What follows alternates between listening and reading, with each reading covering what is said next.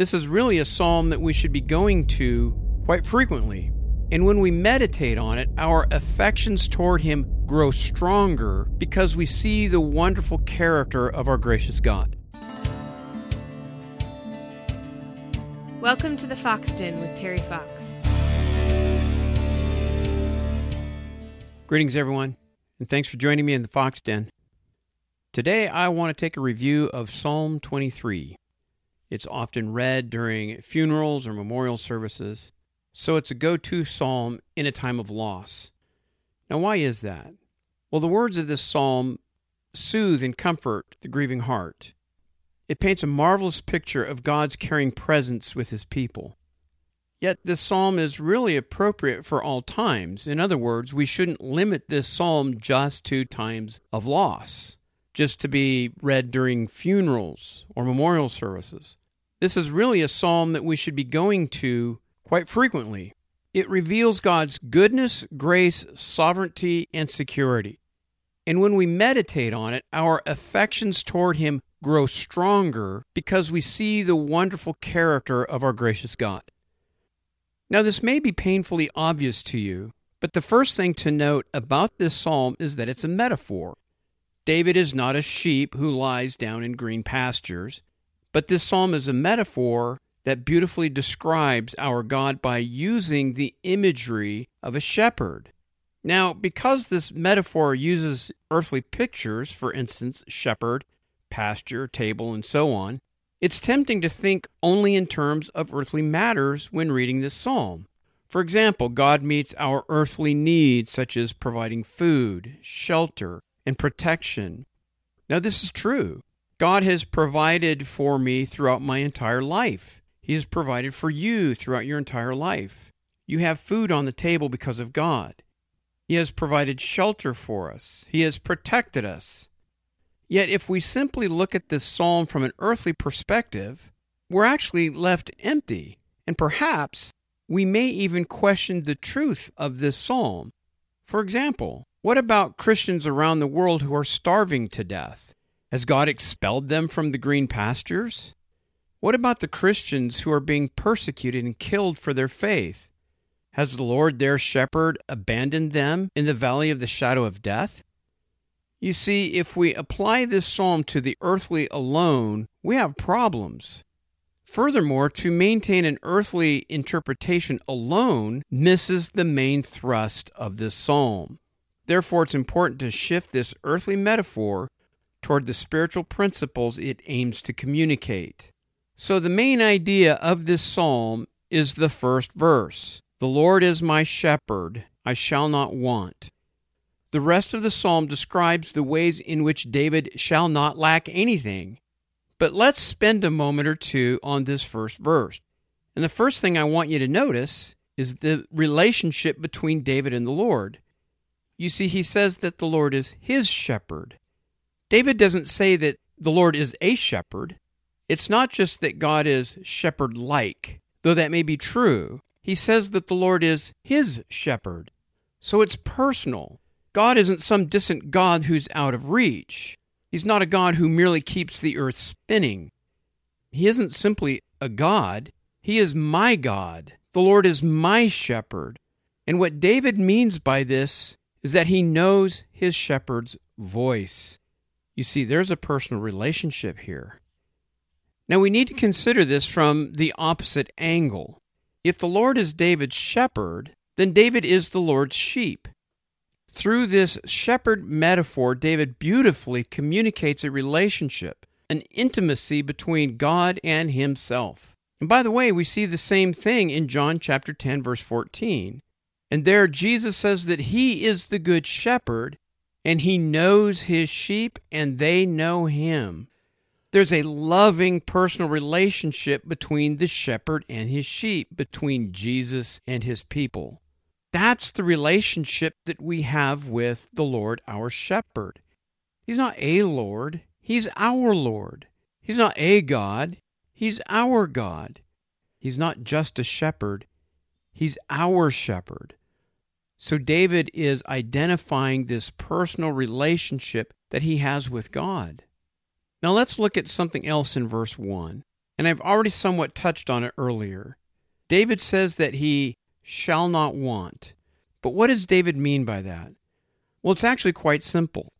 He doesn't mean that he's made a decision not to want or to desire something. David's a passive participant here. Ultimately, David acknowledges that he will lack nothing under his shepherd. That's what he means that he shall not want. He shall not lack is really what David is getting at. The Lord is his shepherd, and he will provide for every need that David has. And notice here that there is a future implication to this psalm. David doesn't say that he lacks nothing. He says that he shall not lack anything. It's a present reality that reaches into the future.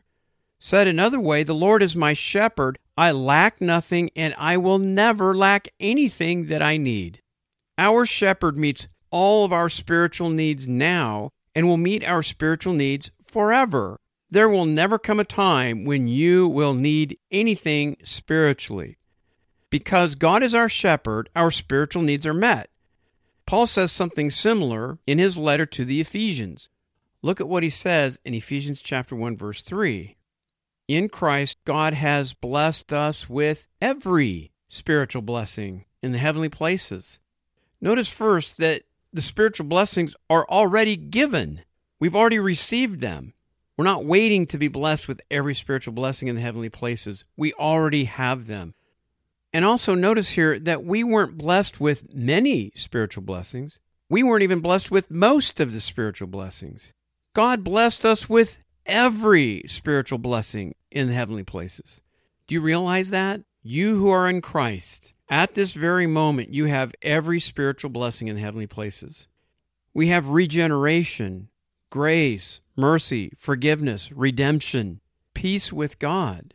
Physically, you may starve to death. Your enemy may even overcome you and take your life physically, yet spiritually, you are secure. You have everything you need, and your blessings are overflowing. In Christ, God has given us everything we need spiritually. Said another way, from a spiritual perspective, God is my shepherd. I will lack nothing. At this point, let me go ahead and take a slight, but I believe necessary, detour. In John chapter 5, verse 39, Jesus says that the Old Testament bears witness about him. And a few verses later, he says that Moses wrote about him. Now, to give you kind of the context of this, Moses lived about 1,400 years before Jesus was even born. So when Moses wrote the first 5 books of the Bible, he was speaking about Jesus, and that's the point that Jesus is making. And then also after his resurrection on the road to Emmaus, he showed 2 men how the Old Testament points to him. And we see that in Luke chapter 24, verse 27. That means the Old Testament is more than a history book, and it's more than a book of rules. It's ultimately a book that points to Jesus. And because this is true, we read the Old Testament with Christ in view. So what does that mean for Psalm 23? It means that Psalm 23 is a metaphor describing Jesus. And this is easy to support because in John chapter 10, Jesus refers to himself as the Good Shepherd. So Jesus is our shepherd, and we shall lack nothing. And that's the point that Paul makes in Ephesians chapter 1, verse 3, when he says that God has blessed us with every spiritual blessing. Now let me return to Psalm 23 with Christ in view and see how we lack nothing from the Lord our shepherd. As I've already mentioned, the main idea of this psalm is verse 1. The Lord is our shepherd, and because he is our shepherd, we will lack nothing. Then in the second verse, we see that our shepherd provides rest. And that's the picture David wishes to invoke here with green pastures and still waters. And this implies that the shepherd first brought his sheep to this place of rest. And Paul says something similar in Colossians chapter 1, verse 13. Speaking of the Father, he says that God has delivered us from the domain of darkness and transferred us to the kingdom of Christ. And this is a good parallel for Psalm 23, verse 2. God took us from chaos, destruction, and wrath, from the domain of darkness, and he transferred us to the kingdom of Christ. And Jesus says something similar as well. In verse 16 of John chapter 10, Jesus says that he has sheep from another fold, and he must bring them, and they will listen to his voice. We were enemies of God, but Christ reconciled us with God by taking our sins on himself and suffering the wrath of God that we deserve because of our sin. By giving himself as a sacrifice, he turned the wrath of God away from us and reconciled us to God by his death on the cross. Now we have peace with God. Our rest is secured by the work of Christ. We have rest, and we will always have rest in Christ, even though our earthly lives may be filled with chaos. Jesus himself tells us of rest that we find in him. In Matthew chapter 11, verse 28, he invites us to come to him, and he will give us rest. But there's more.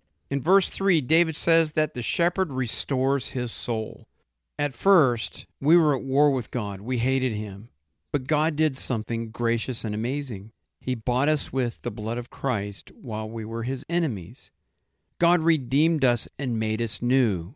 Ultimately, our good shepherd restored our souls through the work of regeneration, where he makes the spiritually dead spiritually alive. Paul beautifully describes this redemption and regeneration in Ephesians chapter 2, verses 1 through 5. And you can listen to episode 5 where I discuss Ephesians chapter 2, verses 1 through 10 in full. But here's the picture that Paul is painting. We were spiritually dead, completely unresponsive to God, but because of God's grace and mercy, he made us alive with Christ. And now we will never die spiritually, even though we will die physically. It's an amazing thing when you think about it. God takes the spiritually dead, breathes life into them like he did in our physical bodies back in Genesis chapter 2, verse 7, and we become spiritually living beings. And all this by the grace of God. Now, in conjunction with this soul restoration, the shepherd leads his sheep in paths of righteousness. And Paul speaks to this in Philippians chapter 2, verse 13, where he says that it's God that works in us both to will and to work for God's good pleasure. Our shepherd rescues us by his grace and leads us by his word and spirit. But look at what the psalm says at the end of verse 3. He leads us in paths of righteousness for his name's sake. You see, it's Christ's name at stake, not mine. When I sin, I don't merely dishonor my name, I dishonor his name. When I'm gracious, loving, merciful, forgiving, I honor his name. It's his name at stake, so he leads us in paths of righteousness. And ultimately, that's what God called us to do. Look at Romans chapter 6, verse 4. Our baptism is a sign that we have been buried with Christ. And just as Christ rose from the dead, we too are to walk in newness of life. You see, we died with Christ. That's what our baptism is a sign of. And because we died with Christ, now we're to walk in newness of life. Now we're to walk in paths of righteousness. But don't think that by walking in paths of righteousness, now you need to earn God's favor by righteous living. No, we are to live righteous lives because we've been saved, not in order to be saved. You see, now that we're kingdom citizens, now we're to walk in a manner that is pleasing God. Now we are to walk in a manner that honors his name. Now we are to walk as kingdom citizens. You see, our eternal life in heaven has already begun. And so now we are to walk in newness of life. We are to walk as people who have been made spiritually alive. God brought us into the kingdom of his beloved Son, and he calls us to live as kingdom citizens while we walk on this earth. Our kingdom living has already begun. We're just waiting to go home. But there's more. David says in verse 4 that even though he walks through the valley of the shadow of death, he's not going to fear evil. Why? Because God's with him. The picture David paints here is death lurking to apprehend its victim. Yet notice, it's merely the shadow of death. A shadow has the image of something, but it lacks the substance.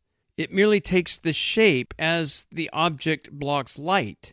It's true that we will die, but we will also rise from the dead like our good shepherd. Paul talks about that in Romans chapter 6, verse 5. Just as we have died a death like Christ, we are also going to rise from the dead like he rose from the dead. Jesus himself says this in John chapter 5, verse 28 and 29. He says, "A time is coming where the people in their tombs will hear his voice, and they will come out of their tombs." Christ conquered death by his death and resurrection. Again, it's true that we all have an appointment with death, but it's merely temporary. The ground will hold us only for a moment, and then at the voice of our good shepherd, the grave will relinquish its grip, and we will come forth in glorified bodies that will never sin, suffer, or die again. But there's something else to see here. David says that he will fear no evil, and the reason for that is that God is with him. David exudes confidence in the shepherd. He knows that the Lord is faithful. Even in death, David is untouchable because the Lord is with him. That is the confidence in the midst of our lives. As things seem to be pressing in on us, and especially when we are on our deathbeds, we can have confidence that Jesus will never leave us or forsake us. The Heidelberg Catechism, question 1, discusses this very thing. And you can listen to episode 15 where I discuss question 1 in detail. But that question asks, what is our only comfort in life and in death? And it says that my only comfort is that I belong to Christ, both in life and in death. And that's the point that David's getting at here. He knows that he belongs to his shepherd, and his shepherd is faithful, even in death. But David goes on in verse 4 by saying that God's rod and staff comfort him. The rod and staff are symbols of the Lord's protection and guidance. The rod was used as a weapon against predators, and the staff was used to guide and control the sheep. David says that the protection and guidance of the Lord comforts him. And we can be certain that the Good Shepherd will protect us from our enemies. In fact, Christ has already conquered the ultimate enemy.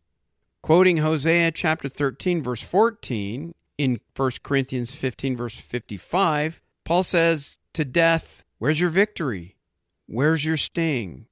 These are rhetorical questions. Paul is agreeing that death no longer has a sting.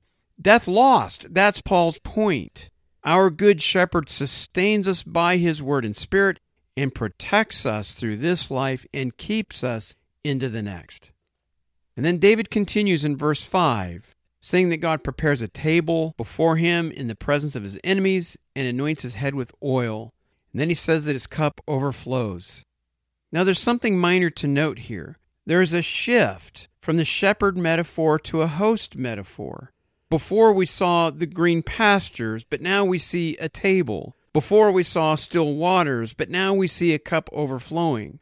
Perhaps the shift here is a shift from earthly to heavenly. Perhaps the shepherd metaphor reminds us of God's spiritual provision during our earthly life. Then after we pass through the valley of the shadow of death, we come to the table that the Lord has provided in our eternal rest. Nevertheless, the idea here is bounty and abundance. Certainly the table and the cup give us an image of a feast. And notice how the cup is not simply full. It's overflowing. This is a great feast. It's a celebration. Christ is the victor over sin, death, and the devil. And we are brought into this great feast by God's grace.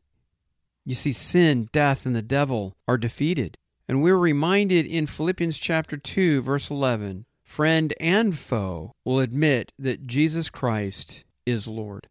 Now, David concludes his psalm in verse 6. And here David recognizes what he has received and the basis of this gift. He has received goodness, but this was undeserved. This was based on mercy. Because of God's goodness and mercy, David knows without a doubt that he will indeed dwell with God forever. And this is our confidence in Christ. We will rise from the dead and enter into our eternal rest with our triune God, Father, Son, and Holy Spirit. Psalm 23 points forward to the Good Shepherd, our Lord Jesus Christ. He is your shepherd. You lack nothing. As Paul says in Ephesians chapter 1, verse 3, that God blessed us with every spiritual blessing. He has provided you with rest, with new life, with protection, with redemption, with reconciliation, with righteousness. You have everything you need spiritually, even if you are without physically. Be careful not to gauge your spiritual blessings by your physical needs. In Christ you have all that you need. And with Christ in view and looking at Psalm 23 from a spiritual perspective, Jesus is your shepherd. You shall lack nothing.